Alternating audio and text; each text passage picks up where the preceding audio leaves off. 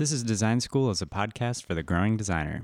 Those interested in design, starting their career in design, or looking for a reminder of why they went into design.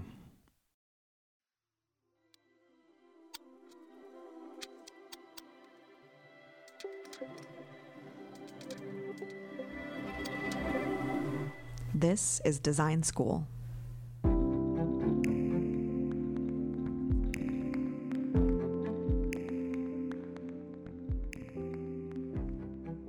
On this episode, we interview the marvelous Ruki Newhold Ravi Kumar, the Director of Education for the Cooper Hewitt Smithsonian Design Museum. Ruki was in Seattle and sat down with us to discuss the amazing collection of artifacts and how design education is an opportunity to empower the process of creativity. Ruki Newhold Ravi Kumar, welcome to This is Design School. Thank you so much for taking some time out and talking with us. Thank you. Yeah. I feel like you and I have a bit of a kismet spirit of how you got to where you are by your experience, which is kind of similar to mine. So can you tell me a little bit about who you are? So I'm an educator. I've embraced that. I'm proud of it. It's where my voice is clearest. I am presently the Director of Education at the Cooper Hewitt Smithsonian Design Museum, which has been a dream job. And it's lived up to that dream, too. Oh, I am so jealous. Before that, I was a professor of design for 14 years. And my last job at my previous university was Associate Dean for College of Fine Arts and Design.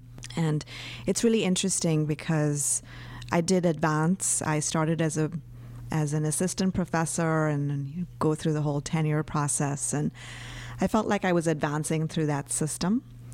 But when I reached the level of associate dean and it came to applying for the dean position, it was really an interesting moment because my wife and I were sitting and we were talking about all the applications that I had done. And out of the blue, she said, "Do you want to be a dean?" No one had ever asked me that question before.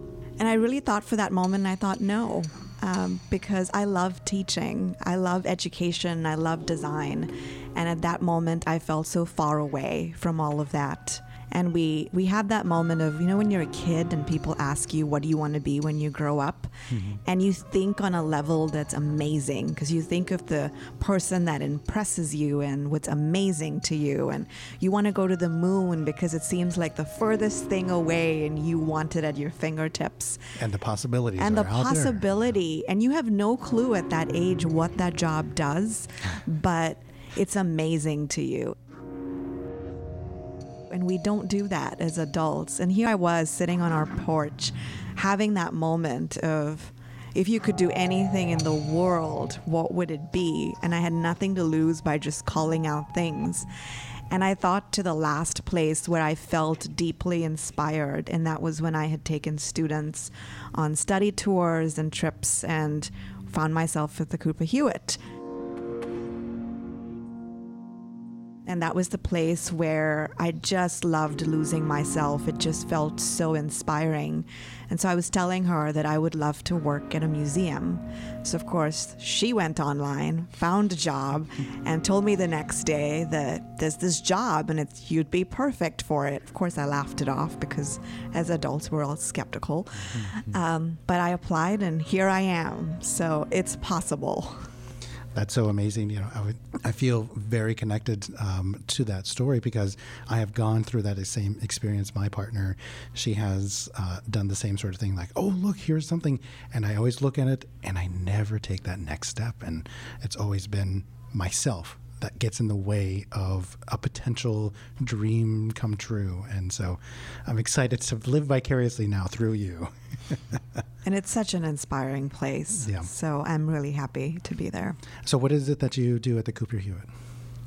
So we do a lot of things. I think the Cooper Hewitt, as America's Design Museum, is the museum collects historic and contemporary objects. But what makes my job really interesting is we have a clear but simple mission of inspire, educate, and empower people through design. And that's what my team gets to do. we get to connect people with the objects in the museum, the objects in the collection, and more than just the objects, the stories that go with them. We do that to spread design literacy, to spread a better understanding of what design is and really the power and value of design. And so that's what we do in a nutshell. But day to day, we connect with audiences of all ages and help them learn more about design and also to use the tools, the frameworks, the thinking processes of a designer and help them see how they can use it in their world. What's the difficulty about framing that?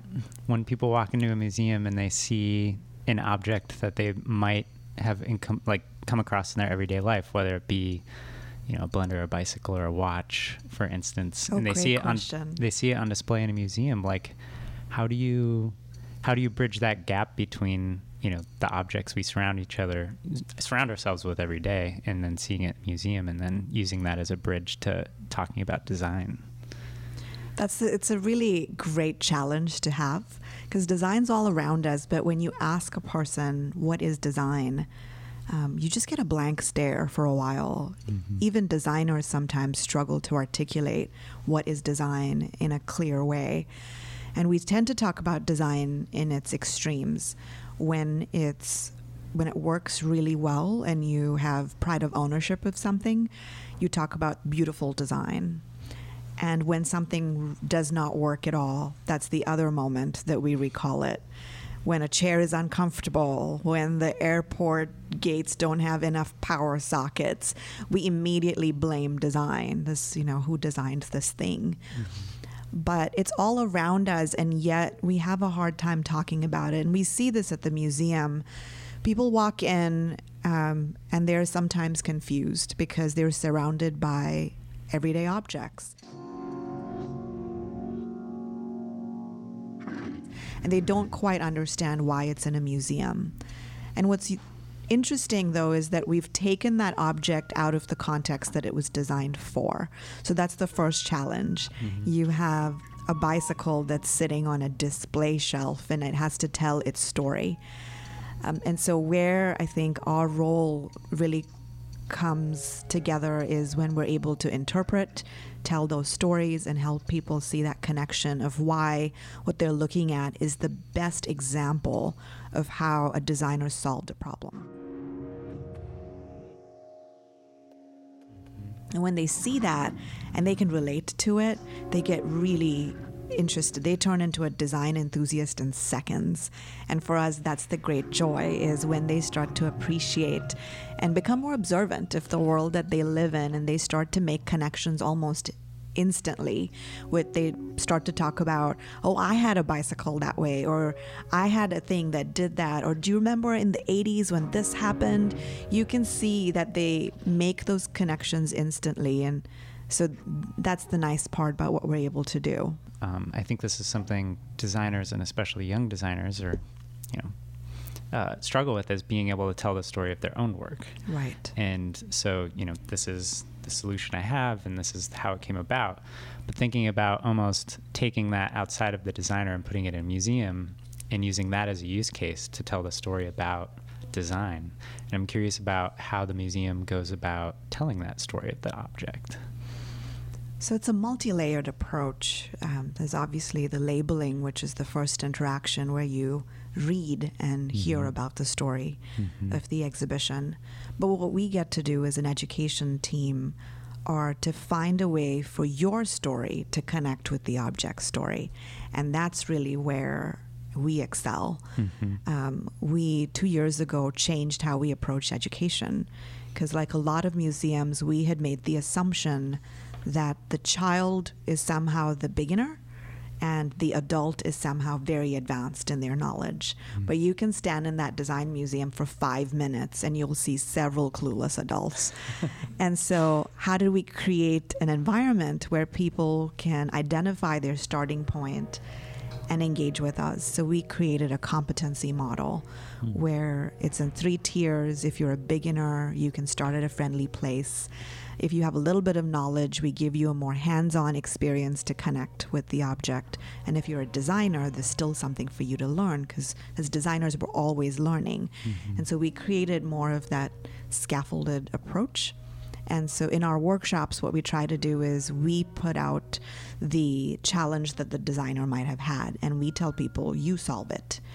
And they will often solve it to the best of their ability. But then to walk that person through an exhibition and say, this is how the designer solved it, that's a moment of excitement, because they will find some things, they will feel validated because I also thought about that. And then there are moments where the designer took it so far that it blows your mind, and then you get really impressed by what you're looking at. And so that's the moment where we try to connect people, their own stories, with the object and its story as well. And I think that's a great approach for any designer to take, because I think that's where the authenticity of it comes in, your value and connection comes in. And it's a lot of times my advice to students as well is, don't just talk about the thing as it's a separate thing from you, but how does it connect to you, and how did you come up with those ideas, and what were those points of connection that you made, because the person next to you wouldn't have made those same connections. I'd like to expand a bit about that, to think about it as a design faculty member. Right. Something that I often tried to engage with students about is the experience, that where they are in the history of design, especially with the way that we think about graphic design now. How do we capture those stories through portfolios or through projects or through the understanding of history that translates into what they're going to be doing? I think that's what I've loved about the Cooper Hewitt's collection, is that there are over 210,000 objects in the collection, but they don't just collect the object, they collect the process that goes with it. So as educators, we are able to show from the very first squiggle on a sheet of paper, all those non-precious parts that no one will ever see. We equate it to the bulk of an iceberg, how the object is just the tip of it, but there's so much of the bulk that you don't get to see, but that's the part that helps you understand why the end result looks the way it does. And for us to be able to show those in our programs and have people see that we have this perception with creative professionals that they're just naturally talented, and an idea comes to mind and poof, the product happens the next day. And I think we work in educational institutions to really pull out that process and make that process be visible, and museums do that as well. And I know that we've worked very hard as educators to make that part of students' portfolios too, is we often say, don't just show the final piece, show your sketches, bring your sketchbook to an interview. I think that's valuable so people can see what kinds of connections were made, what were those points where you went a different direction, what influenced that, and the number of ideas you explored before arriving at the final one. So I think process has become such a critical part of our world. I do sometimes hesitate, though, because when we open up so much of our process, I feel like we are very vulnerable. I mean, think about when you go to a doctor's office. Have you ever discussed the process of diagnosis with them? Yeah. We just sort of accept their word. We take the prescription, we go fill it out, we swallow that pill. We don't say, how did you arrive at this particular diagnosis, and what was the methodology you used, and can you tell me what key moment you made a connection that led you to diagnosing me with this? We don't do that. We just trust. We don't have that trust for designers somehow. We want to see that whole process. So I hope as we go into the future that we tell those stories, but those stories serve to empower what we do and not to create points of vulnerability and lack of trust in what we do. Do you feel that they have been able to empower people to continue that exploration from an object to or a sketch, or I know that the collection has a variety of things from sketches all the way to final production. Absolutely. I think we see it in educational programs when people look at the entire process. For them, the value of that piece is instantly, it's elevated.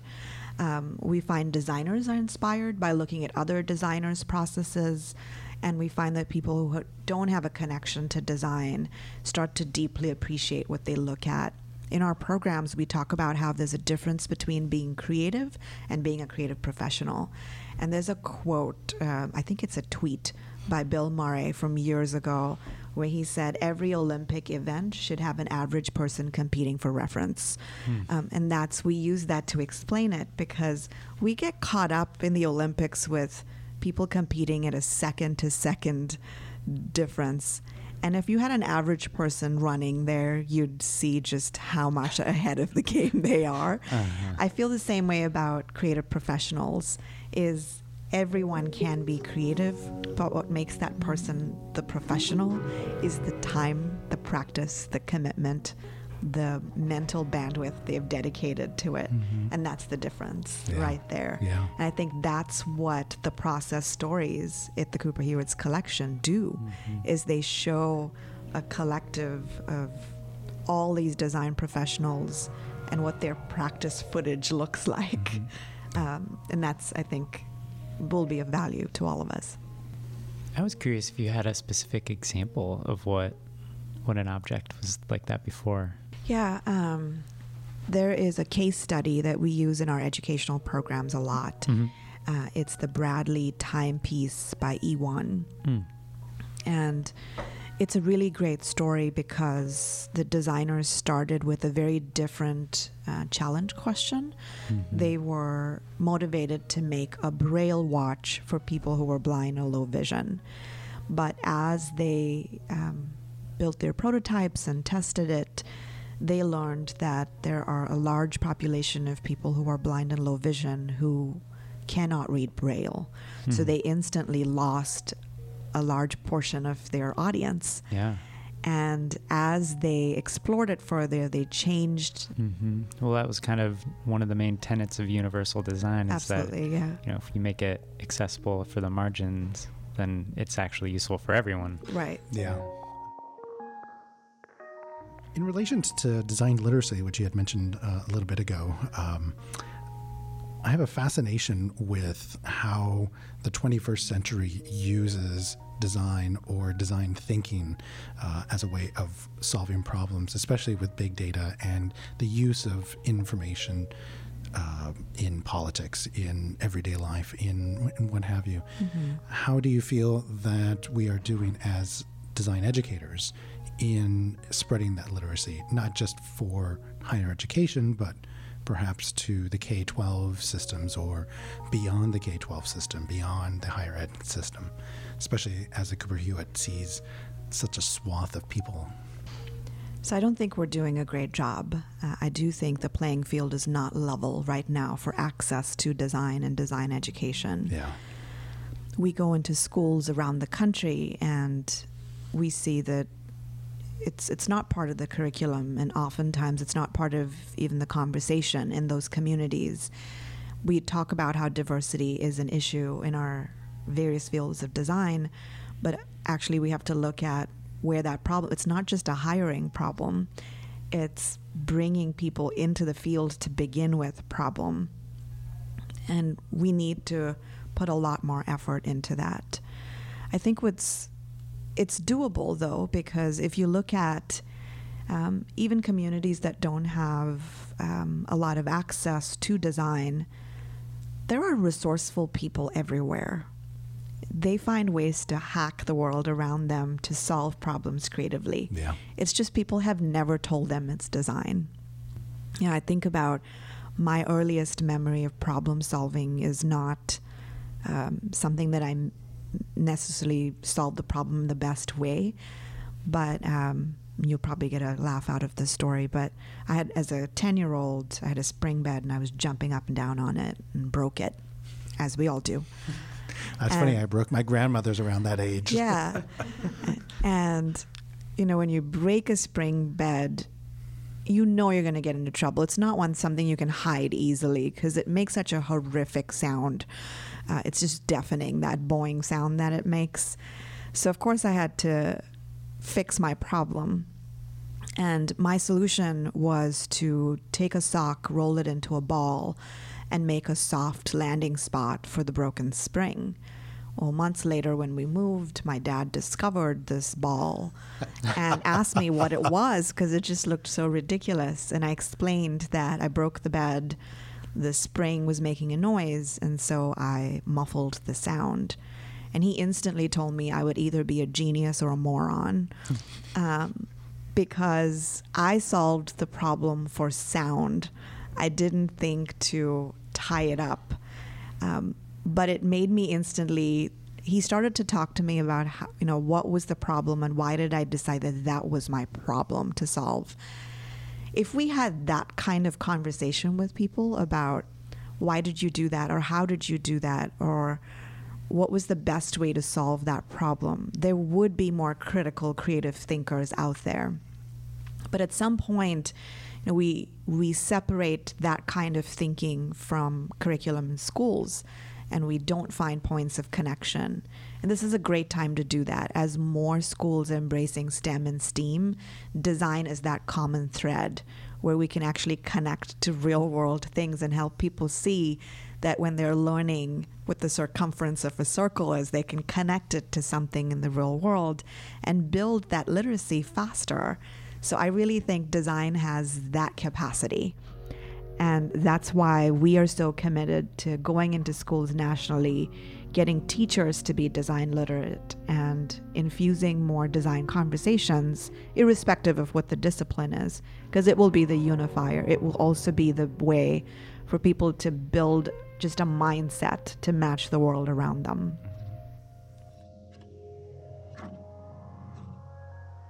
I think it also helps with the understanding that failure is part of the process and not a conclusion. That learning, for instance, like in your story, that you solved the problem of noise, but not the problem of the spring. That's okay. You learned something valuable from that, and that could be considered perhaps a failure of solving the spring problem, but you learned something to expand even further out. I think of it less as failure because I hate to tell someone, like, brace yourself for failure. Like, no one does that. No one prepares for failure. But I think it speaks very much to our resilience and our ability to work within a constraint.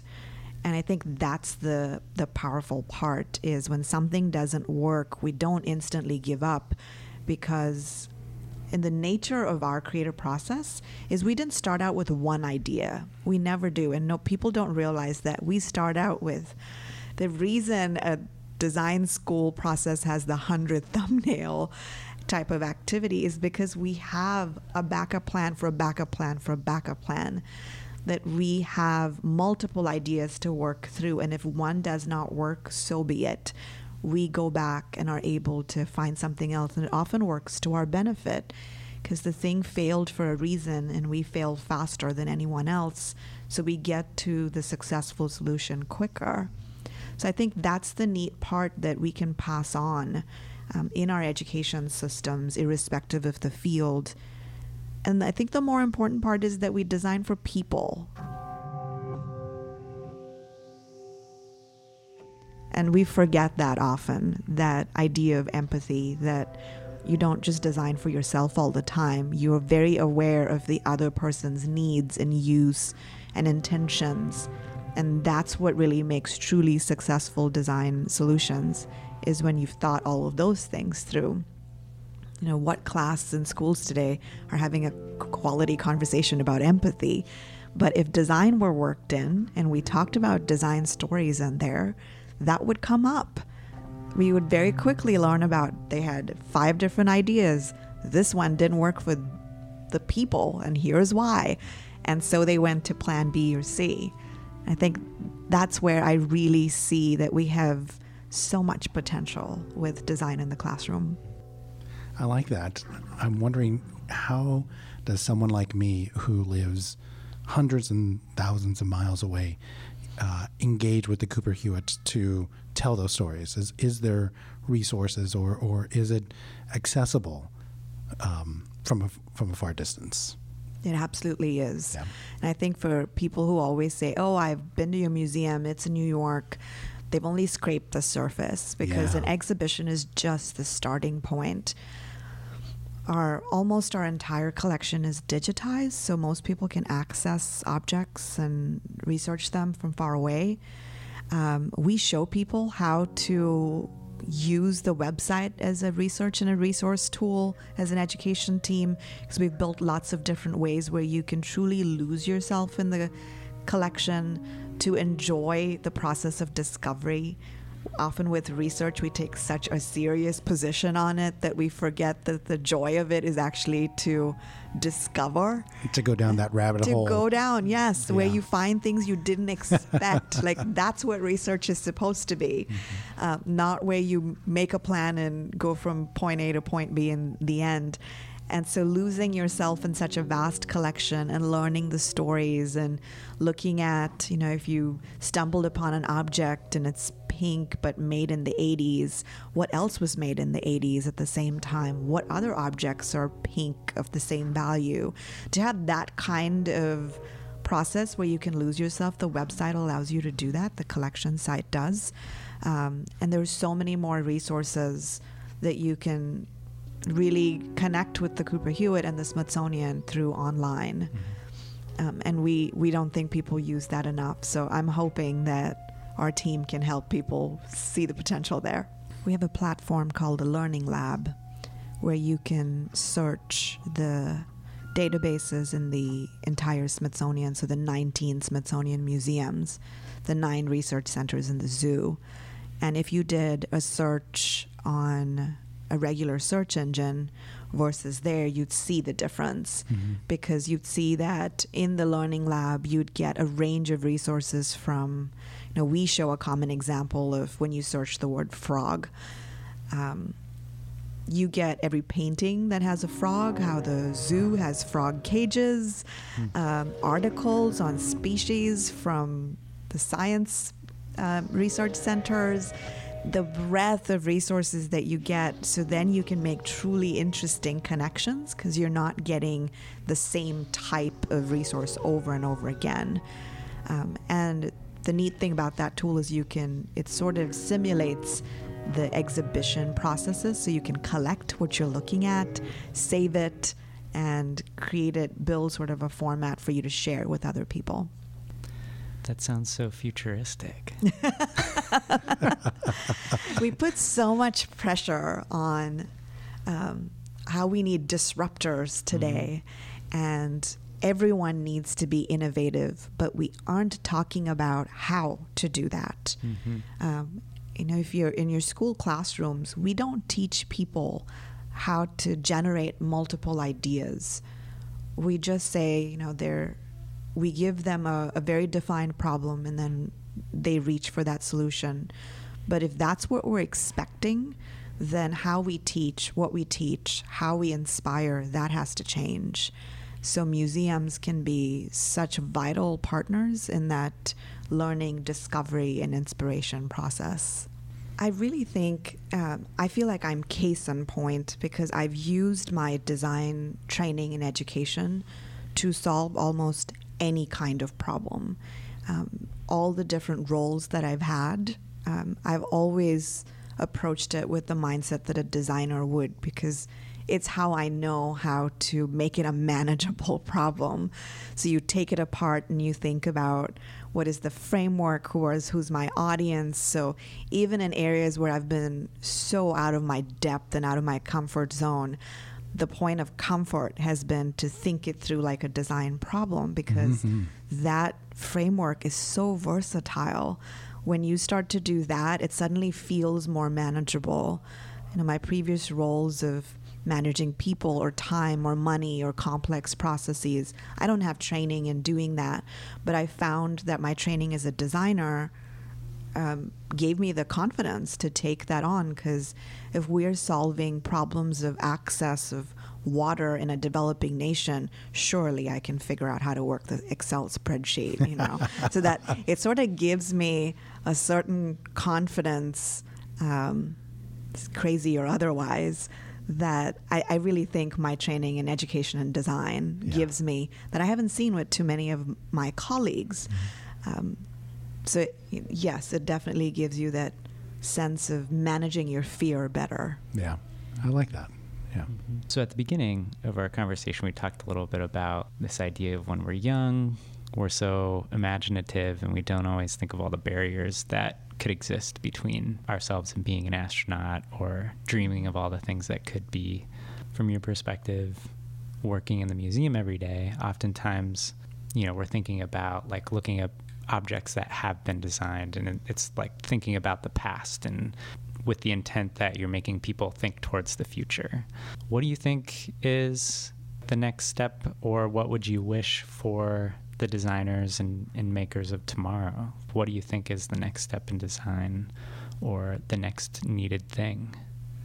So at the museum, even though I think there's the perception that the museum focuses on stories of the past, the Cooper Hewitt is truly a museum of the future, because a lot of the exhibitions ask very provocative questions about where we're heading as people and as designers, and what are the problems of the future. We have looked at things like, if all our vehicles are autonomous, what does that do to the city? And where does designer responsibility come in? Shouldn't we be thinking about sustainability more? How many objects are we putting out into the world? Who are we designing for? When we say social impact and good, who's good? How are we defining some of those? And so it's a great place for us to learn from the lessons of the past, but definitely to ask better questions as we go into the future. There are so many things that we're dealing with today, from climate change to other social crises. There were unintended consequences, and we're in a reactive place right now, I think, trying to solve for problems that we unintentionally created. But if the designers of today could think about that just a little bit more, and we thought about all the potential consequences. So if we used a certain material, what does that material evolve to, or what are its worst consequences?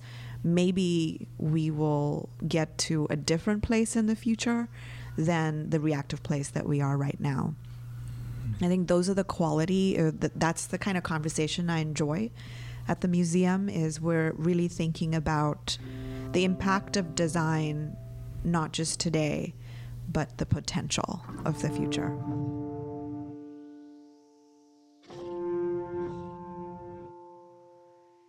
Well, Ruki, we, as we close, we like to ask these little quick fire questions. Sure. We call it the recommendation list. Would you be okay if I ask you a couple of recommendations? Sure. Okay. Yeah. You travel a lot. I'm wondering if you have a good travel tip for me. I'm starting to do a lot of travel with my sabbatical. Any travel tips from an expert? I would say travel with your eyes wide open, because one, it keeps you from tripping, but two, I think we get so caught up in books and magazines and tablets and devices that we often forget to just look around us. Even when we travel, we're so keen on taking a picture of things that we forget to actually look at the real thing, that we're in such a visual and designed world. We could all just take a moment and hone our observation skills, because that will last with us longer than that picture will. Cool. I like that. What would be the best thing for a kid to learn design with? Like a project or interaction with some sort of device or apparatus or what have you. What would you suggest? I think with kids, what we enjoy doing are giving them really outrageous problems. Because if we get too functional and too practical at that age, then we've already kind of crushed that I want to go to the moon mentality. That at that age, I think, why not solve for crazy problems? Because if you think about it, the problems we have today are pretty crazy. And if we get people into that mindset of really solving for things that don't exist, I think we'd be in a much more exciting future. To give you an example, we had an exhibition called Senses Design Beyond Vision at the museum, and we challenged kids to design utensils to eat things that you wouldn't think about, like clouds and Velcro. And it was amazing to see that they didn't challenge that problem at all. They just ran with it. And the things that they came up with, I think actually could have practical applications for other things. You could modify those solutions, but it came from a place of complete wild imagination. And so that my advice would be less about tools and more about the kinds of problems we're putting out there. Yeah. Well, I'm always interested in knowing what people are reading. So what do you think is a piece of writing that you've read as of late that you think hasn't been widely read enough? I read a lot. I don't like to read on a single topic at any given time. I read a lot of biographies. I like to read what's going on that's relevant to today's society a little bit. I read a lot of magazines too, and just to get kind of the quick brain thinking about a quick idea quickly. But I have to say that I like to read comics. I have learned more from Calvin and Hobbes than I have from reading The Art of War. Because Calvin and Hobbes makes you think about how are you really looking at the world? And it challenges you to see things that you aren't always observant, because the way Calvin sees things it really challenges you. And so I like to compare and have something that balances my reading out. So I highly recommend Calvin and Hobbes, at least revisiting it. There's a great volume that has everything compiled. Bill Watterson's work too, and I think what I enjoy about that is there's a little bit of his process in there. And it's his Batman drawings when he was a 7-year-old or 8-year-old, and how some of that influenced his drawing later. Oh, really? So right now, I think I'm a little caught up in Bill Watterson's process of Calvin and Hobbes.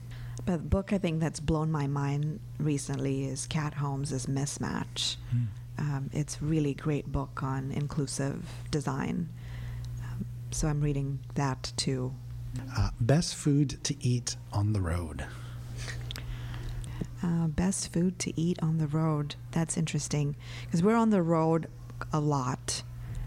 I don't know. I like to pick things that are local to that place, because it's just, for me, it's part of the experience. So I try not to have the one comfort thing. As you're walking by, usually the packaging is what draws me in, and sometimes I regret those decisions. But I like to pick on something that's local to that place. Yeah, that's a great one. I like that. Yeah. Well, Ruki, thank you so much for your time. I greatly appreciate it, and look forward to interacting more with the Cooper Hewitt, and hopefully you'll enjoy Seattle a little bit more, and we'll see you around some other time. Absolutely. Thanks so much. This was such a joy. Yep. Thank you.